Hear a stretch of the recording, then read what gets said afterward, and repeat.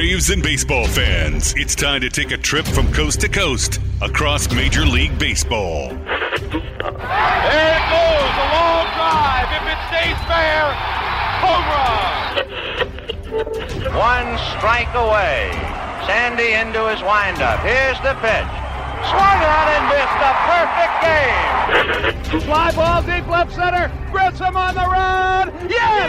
Yes! Yes! The Atlanta Braves have given you a championship. Listen to this crowd. Left side, Swanson to first. Braves, world champions. Braves and baseball talk, straight from the diamond. Here's Grant McCauley.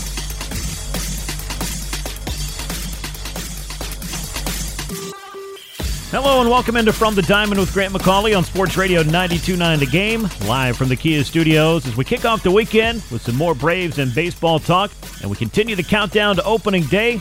We are now just 4 weeks away as we have begun the month of March, and on the 28th, Braves and Phillies, they'll renew hostilities, as they say. A matchup that ended the Braves season a year ago, well, that's exactly where they're going to pick up a new chapter in 2024 and hope to write a better ending, or as I keep hearing around this time of year, finish the story, as it were.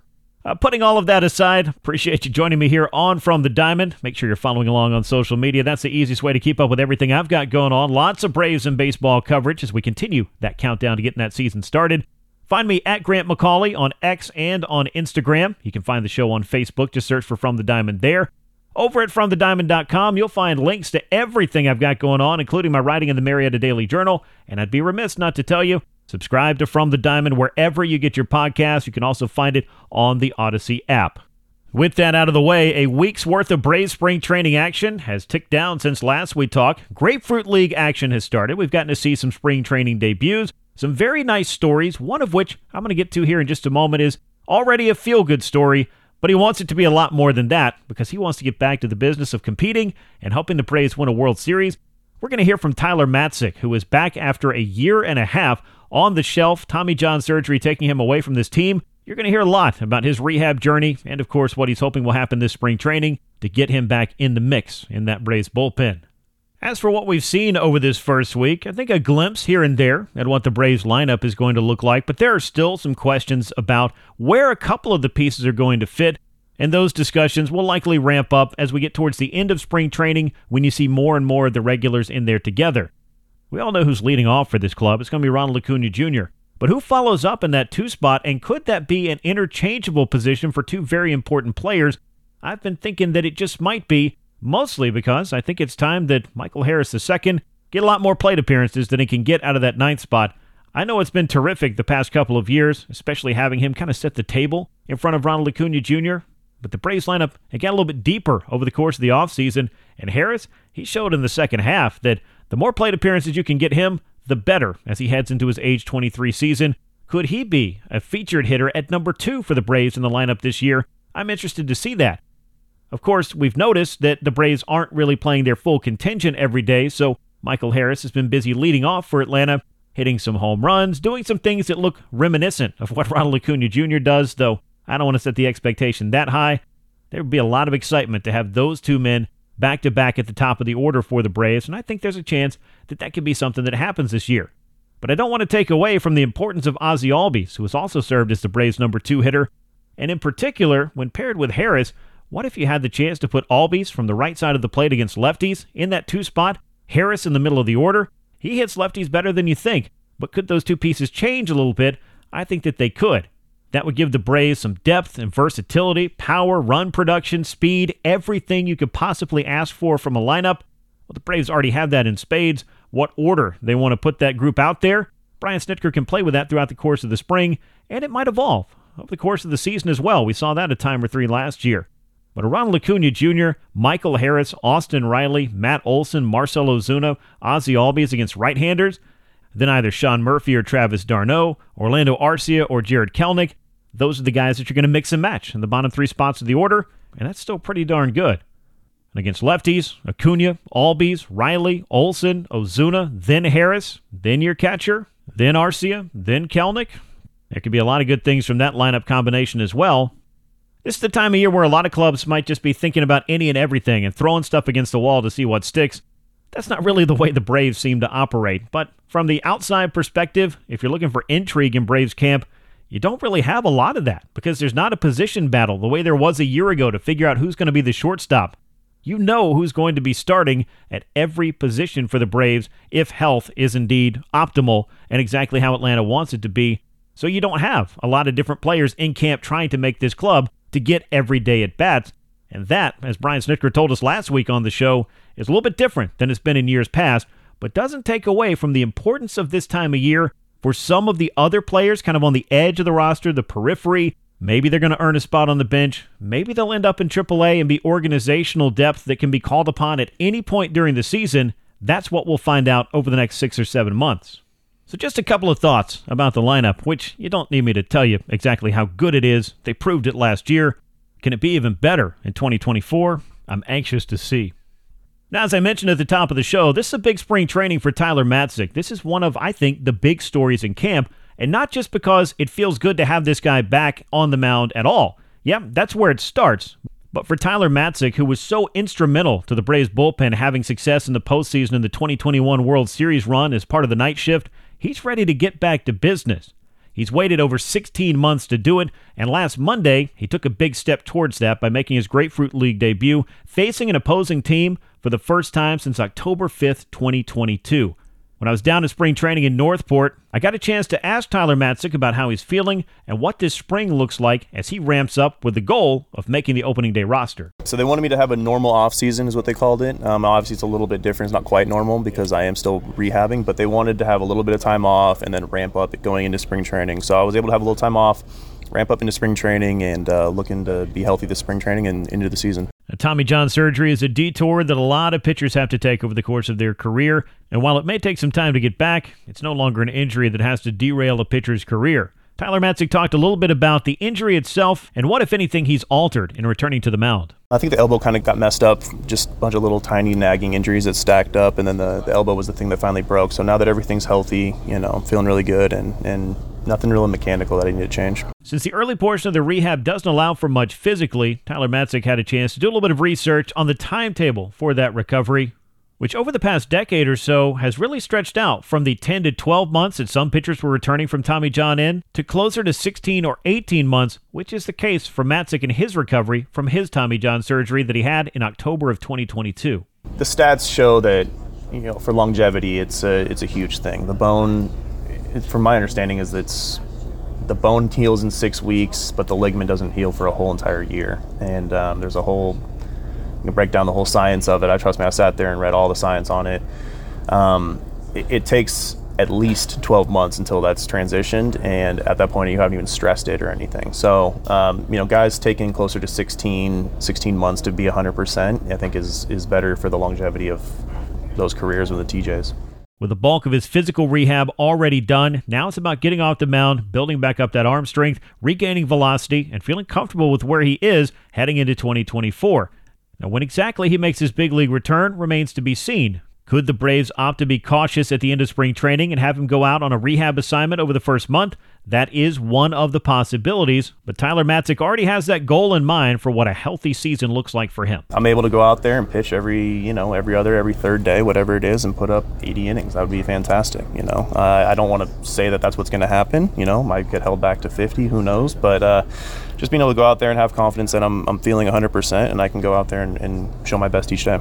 The main talking point as the Braves reported to spring training was the World Series or bust mindset, the goal, the mantra, whatever you want to call it. I had a chance to ask Tyler Matzek how he weighs in on that, knowing that they've won it all in 2021. Is that the expectation for 2024? I'll let him tell you. We've set our goals at, winning the division every single year, and then we'll see what happens in the playoffs. And, I think for where we were at that point, I think that was, a great goal. And I think that this team is it's built to do something special, and I think that we want to go out there and do something special. Tyler Matzek's been a part of something special. I think he has one of the greatest, most epic or iconic moments of the 2021 World Series championship season, his Game 6 performance against the Los Angeles Dodgers, punching out the side, getting the Braves out of trouble, and ultimately helping send them to the World Series. The last 2 Octobers have not had those moments for Matzek, who has found it difficult to sit on the sidelines and watch. unable to help his team get back to the Fall Classic. I unfortunately had to miss 2 postseasons, and in 22 I also, I missed right before that. So, yeah, I felt like I was, I missed it, obviously. I wanted to be out there and help the guys win, and, hopefully I can be there in the end this year. And, obviously that's the special time of baseball. We play the whole entire season for that 1 month of baseball. And, I want to get back there. I think every player wants to get there, and I think we set the goal of getting there, and now it's, okay, we want to go do something special, and we have the roster to do it, and I'm just happy to be on this roster, and we'll see where we go from there. Well, the Braves have their eyes on this October and all the work that it will take to get back to a World Series, but much of that work for Alex Anthopoulos was taking place this winter, or at least that's the hopes. A couple of the moves he made were immediately re-signing Pierce Johnson and Joe Jimenez, trading for Aaron Bummer, and also signing Reynaldo Lopez, who may end up in the rotation before it's all said and done. But all of these moves were designed to help fortify a bullpen that Tyler Matzek believes could be a pretty special group. Yeah, I think it's unbelievable, honestly. Alex has gone out and got pieces that, he fills holes that nobody else sees. We didn't think we had holes, and then we go, oh my gosh, like this guy is perfect for this situation or that situation. So, he knows what he's doing up there in the front office, and that's just kind of tip your cap to those guys. They know exactly what they're doing. I don't know if there's a more special group of Braves relievers than the one from 2021 known as the Night Shift. Tyler Matzek was part of that group, but he's not quite ready to come up with any nicknames in spring training. Oh, I don't know, man. If it organically happens, it organically happens. I just know that we're going to have a bunch of really good pitchers, and, whatever we start calling ourselves or people start calling us, that's up to them.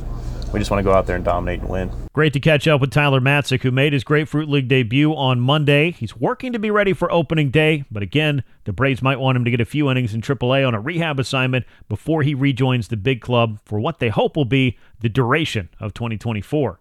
Now, as you heard last week on From the Diamond, I sat down with Braves manager Brian Snitker on my trip as well, and I had to ask him about the importance of Tyler Matzek's return in 2024. One of the pieces that was missing from a year ago and has missed the last 2 Octobers is Tyler Matzek. Chatting with him a little bit a few days ago, he, it's no secret, is ready to compete, ready to get back out there, ready to contribute. How big of a difference do you think he can make on an already talented bullpen? Well, we've seen what he can do, when he's healthy. And so just getting him back out there, he's another one that's been, he checked all the boxes, went through the rehab process, was dedicated to that. I know it wasn't easy. He was in there cheering his teammates on and rooting in right there with them every day last year, and I know he's excited. I know he feels good. I watched a pen of his yesterday, threw the ball extremely well. But again, you know what? We got to go out and he's got to compete and get guys out. And I know he feels good. It's a good Tyler Matzek from what he was a couple of years ago could be a huge shot in the arm for us. Brian Snitker and all of us will be watching the progress for Tyler Matzek throughout the course of the spring with his eyes on making that opening day roster. You can check out my full conversation with Braves manager Brian Snitker in last week's show. It's in the archives over at FromTheDiamond.com, or just find the episode wherever you get your podcast. Make sure you're subscribed wherever it works for you.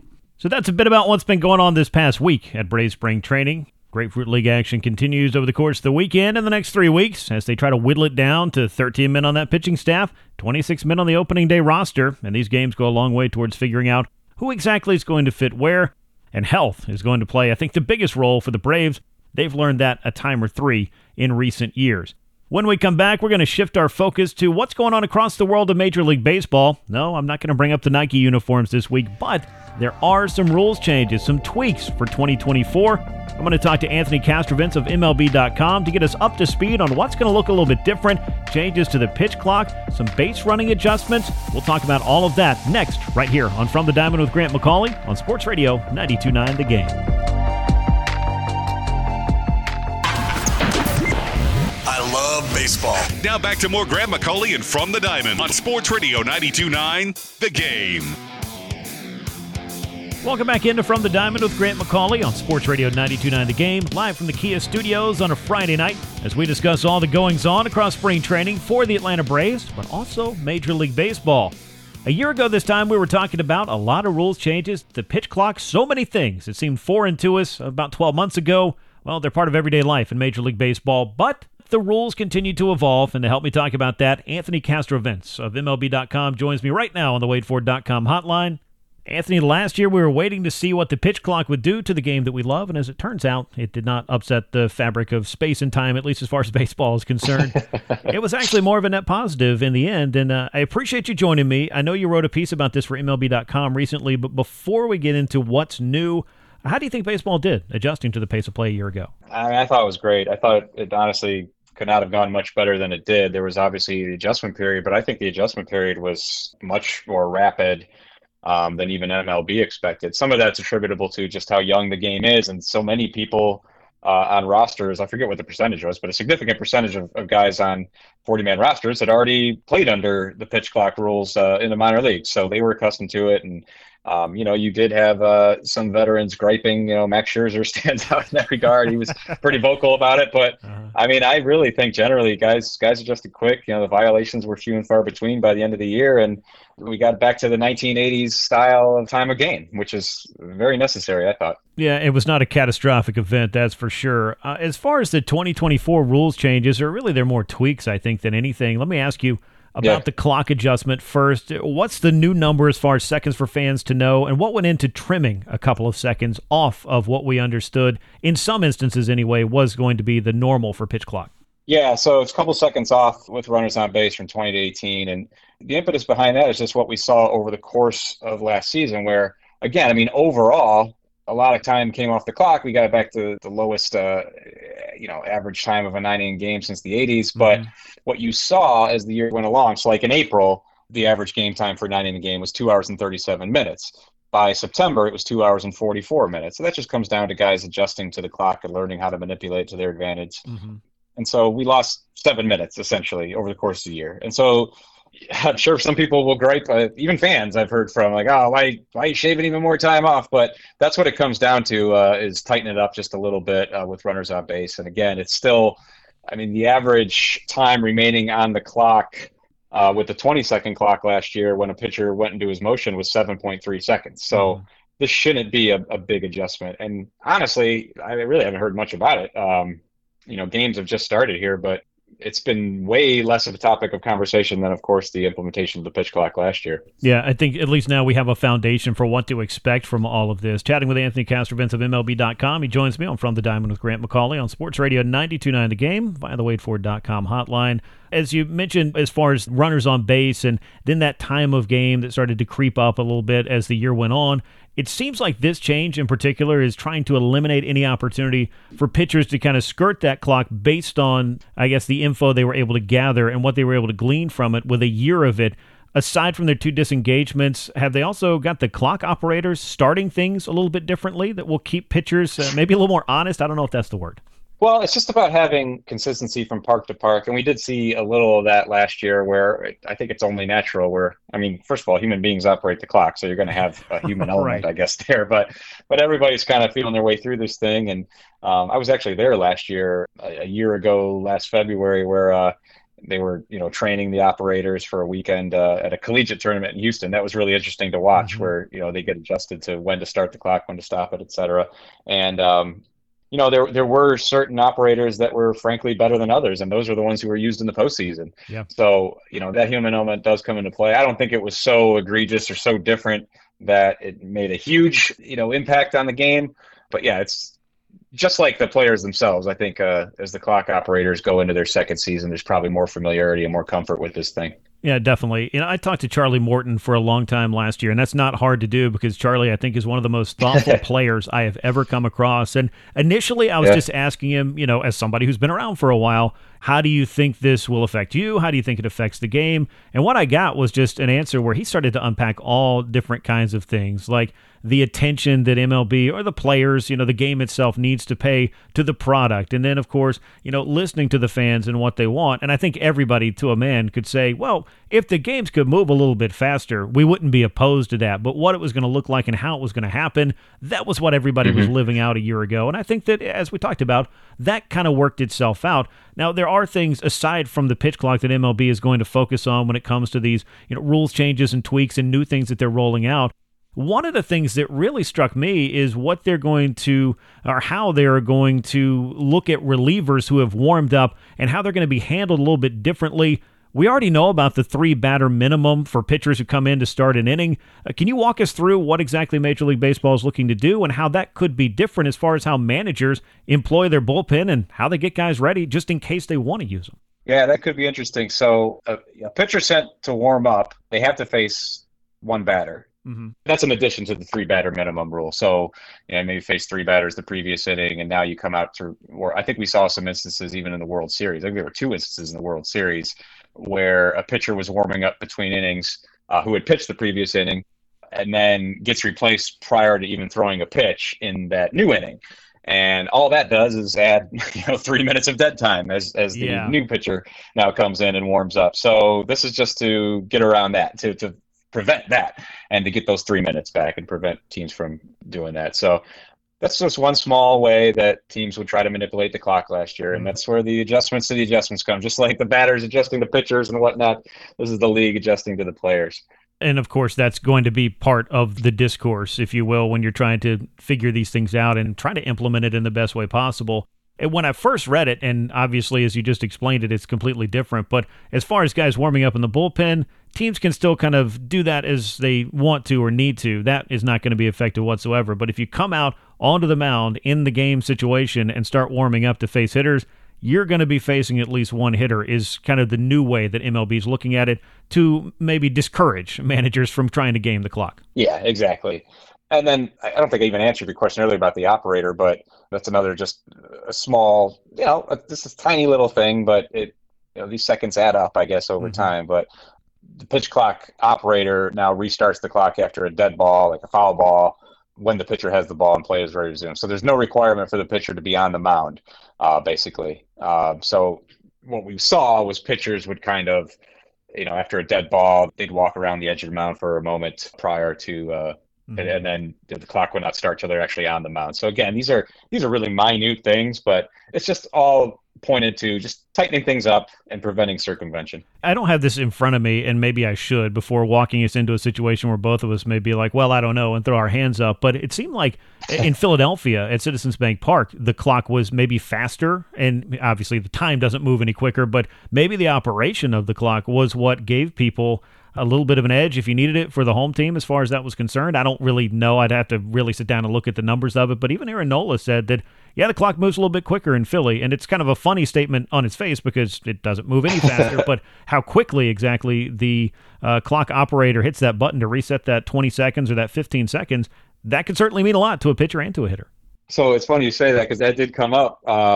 Philly was mentioned. I heard it from enough players over the course of the year that towards the end of the season, I asked some people with MLB, like, is something up in Philly? And actually what I was told was, if anything, the Philly operation was more the model of what it should be in stopping and starting. So if anything, Philly's one of the better operators. It just felt a little fast compared to some other places where they were a little more lax. So that was kind of interesting. Yeah, so maybe as we saw that last year, we'll now know what the standard should be for how quickly the clock operators have that finger on the trigger to get things, restarted, keep things going, and again, not allow that circumvention outside of the couple of disengagements. Important to point that out. Pitchers do still have those. Anthony Castrovents of MLB.com joins me on From the Diamond with Grant McCauley on Sports Radio 92.9 The Game. I want to talk about the base running aspect of all this because there's going to be a change in the width of the lane to first base.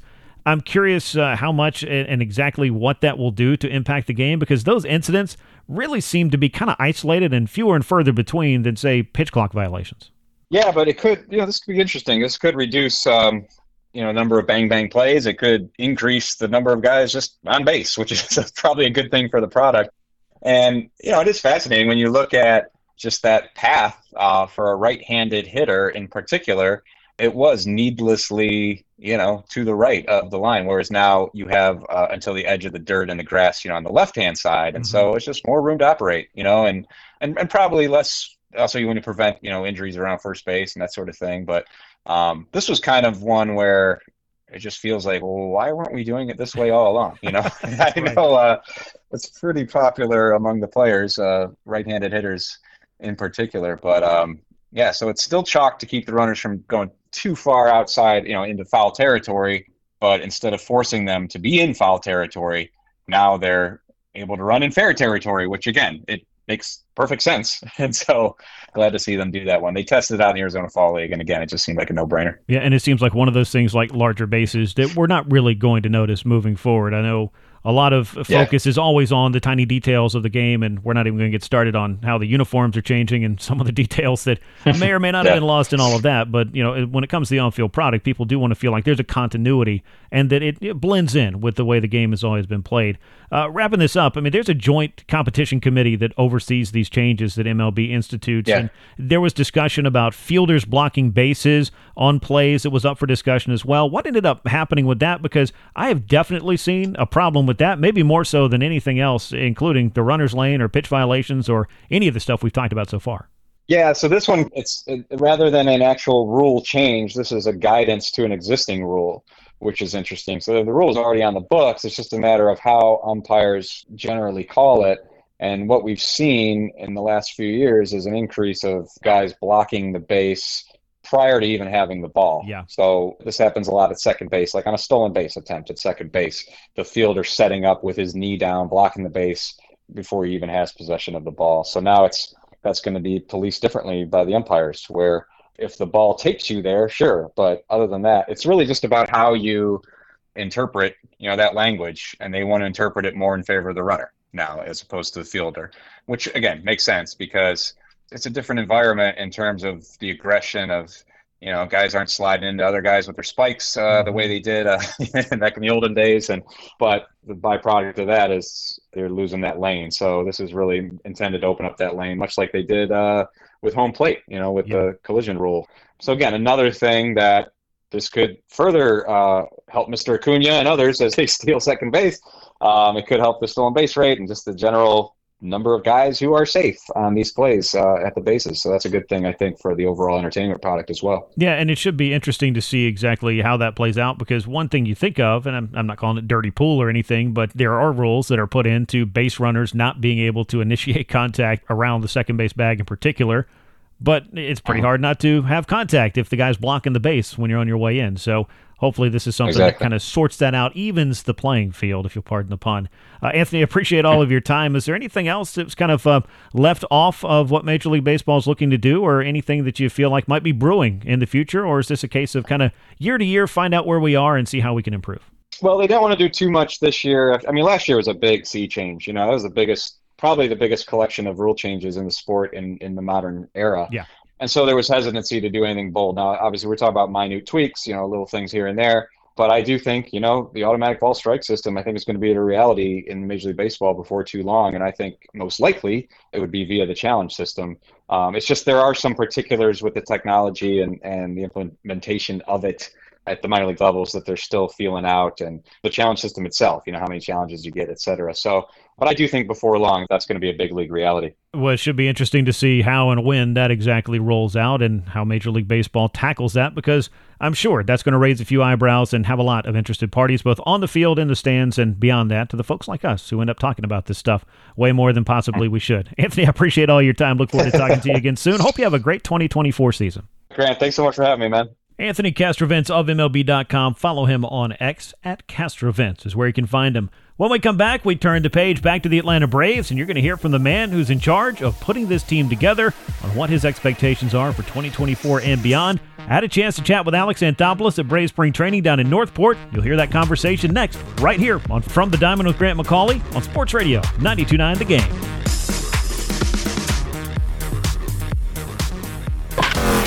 Back to Grant McCauley for more From the Diamond on Sports Radio 92.9 The Game.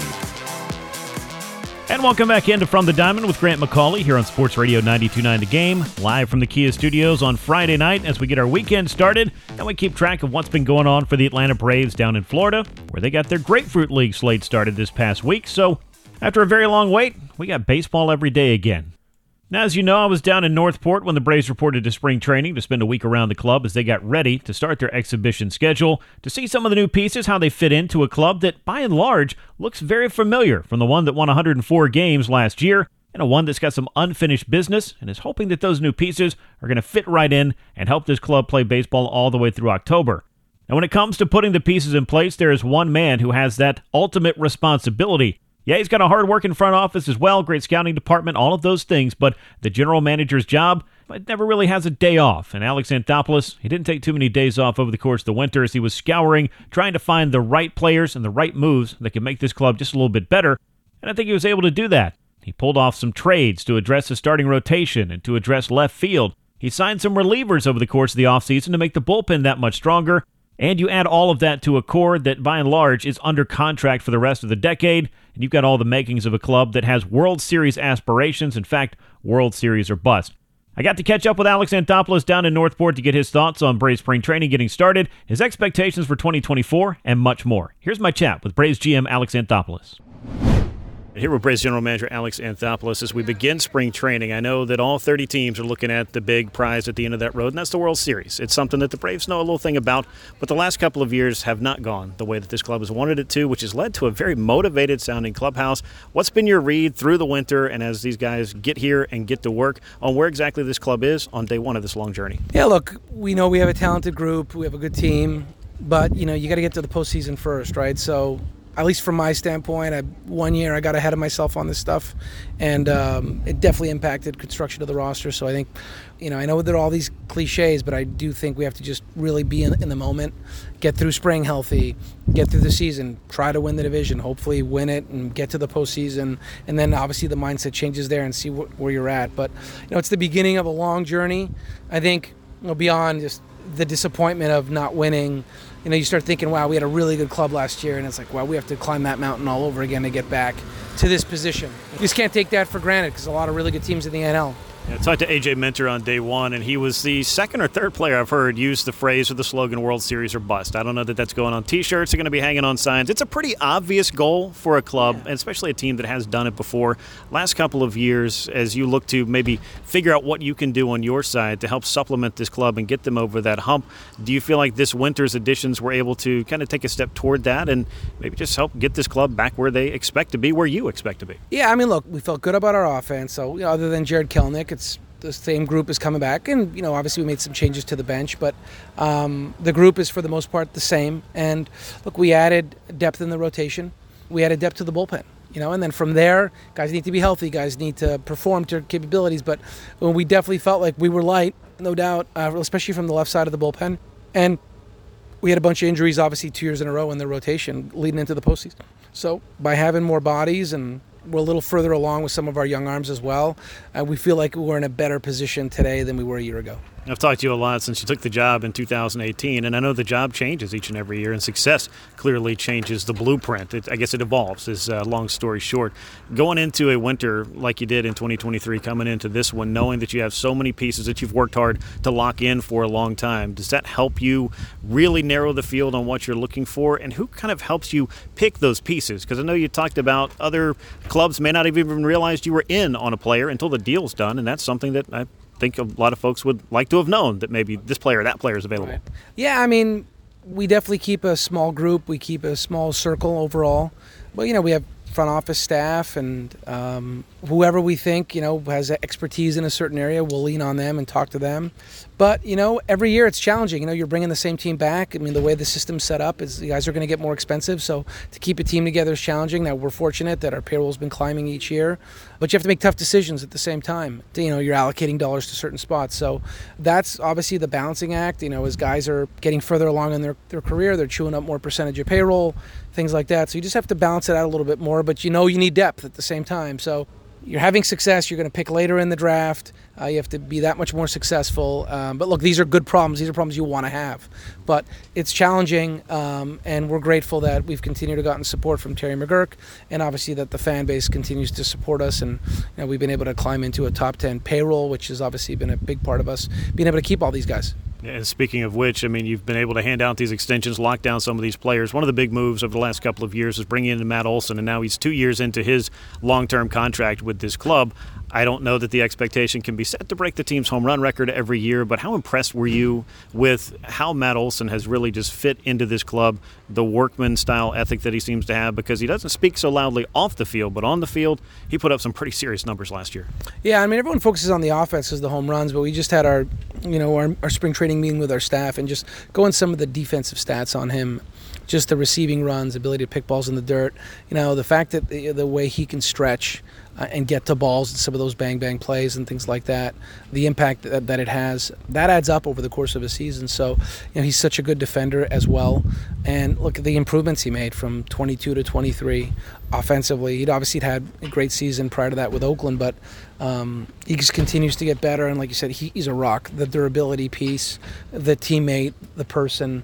You feel good knowing that, he has one of the biggest contracts in the history of the team, and he's really a pillar. I was flipping through the 2023 stats, and one that kind of stuck out to me was 16 different starting pitchers a year ago. You got Chris Sale over the course of this offseason. Charlie Morton's back for another year. Hopefully a healthy season from both of those guys, as well as Max Fried. Bryce Elder's now got a year more of experience. And, of course, let me bury the lead. Spencer Strider was a 20-game winner and led Major League Baseball in strikeouts. As you look at this rotation, at least on paper, and with the hope of health moving forward, how good do you feel about this group that you've assembled? Yeah, you definitely feel good about it, but things can't change quickly. Like you said, we needed 16. I think the year before we used 11 or 12. So look, I think last year was hopefully the outlier for us in terms of the number of different bodies we needed to start games. But you still have to be prepared, right? You can't be caught shorthanded, and we're always looking at depth. We're always looking at how many starting candidates do we have, and hopefully you don't need to use them all. So we feel good about the group. These guys are capable of being able to log innings and starts and so on.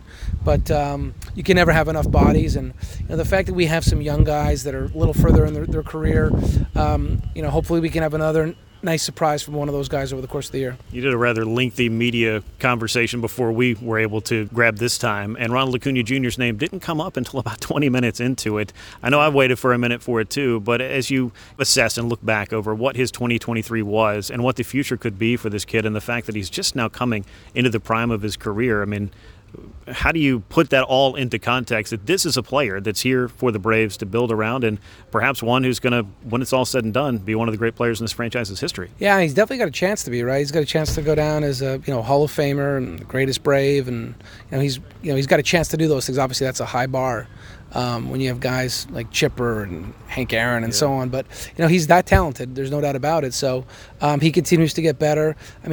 We never thought he would cut the strikeout rate the way he did last year. We didn't see that coming. Is exceptional. Normally you see guys with that type of power. You have to give something and hit for average, hit for power, run the bases, play defense.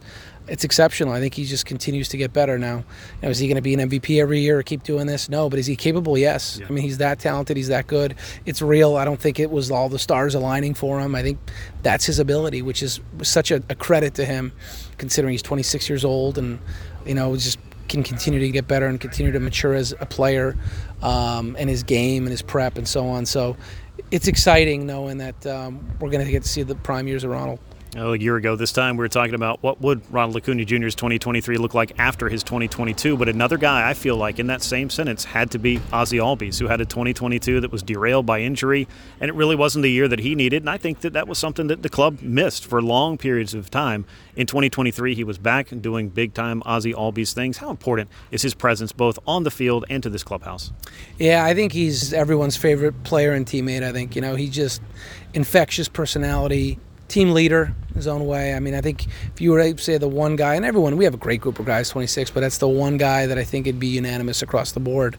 He's as good as it gets, and obviously a phenomenal talent. So, he had the bounce back he had last year. We had such a great offensive season, and you look at Rosario bounce back, Ozuna bounce back, obviously Albies bounce back, Ronald bounce back. And those guys, you weren't surprised because they were all capable of doing it, and they're all still young. So, that was obviously why we had the offense that we did, and the guys that were consistent every year continued to do their thing. So, hopefully we continue to have health, and these guys can continue to play up to their talent. Let me wrap up with this. It's a roster construction question because you're a guy who constructs a roster. This is a team that, between all the extensions and all of the players that are in place, bringing back so much of a successful 2023 club, not a lot of open spots for competition in spring training might be how people look at it from the outside. But on the inside, both from this level and from the clubhouse level, how important is this competition in spring for guys to get those last couple of spots and to maybe make an impression that shows you that they can be useful over the course of a very long marathon to get to and through October? Yeah, look, like you said, there's not a ton of competition right now. There's the fifth starter spot.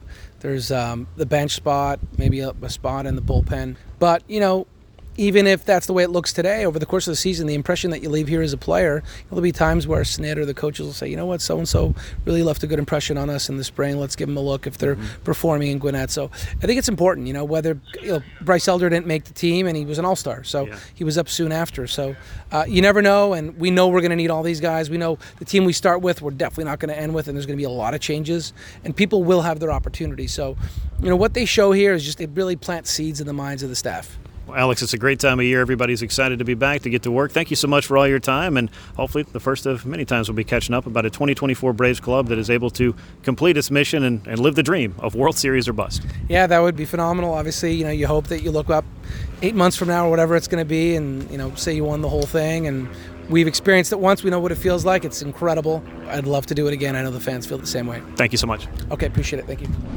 Always appreciative of the time of Alex Anthopoulos to chat with me about the 2024 club, his outlook on it, and so many other things. We're all just getting started here. The Braves have been playing just about a week's worth of Grapefruit League games. They've got about 3, almost 4 more weeks of that. And the countdown to opening day, we're under a month now because that's March the 28th against the Philadelphia Phillies. And I think that's kind of apropos. The way the season ended in 2023 against this club, why not start it up in 2024 and try to set the tone for the season? I know that April games, they don't really go that far towards really charting the course to October, but I think the Braves would like to get started on the right foot and like to get this long marathon going with a good showing against the Philadelphia Phillies. But that series, of course, we can talk about just a little bit later this month. I appreciate you, as always, joining me here on From the Diamond. Had a really great chat with Anthony Castrovents of MLB.com, who was nice enough to join me and talk about the updated or tweaked rules for 2024 across MLB. It's not going to be quite as crazy as last year when we all had to get used to the pitch clock and the pace of play and all those initiatives. And after a year of that, I do feel like it kind of started to settle in. And maybe we didn't notice the clock quite as much, but I am happy that we're not talking about a seismic shift in rules changes yet again this season. But thank you to Anthony Castrovents for joining me to talk about that.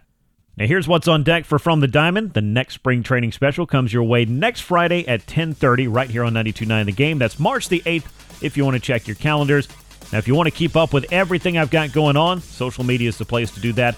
At Grant McCauley on X and on Instagram. You can find the show on Facebook. Just search for From the Diamond. You'll find it right there.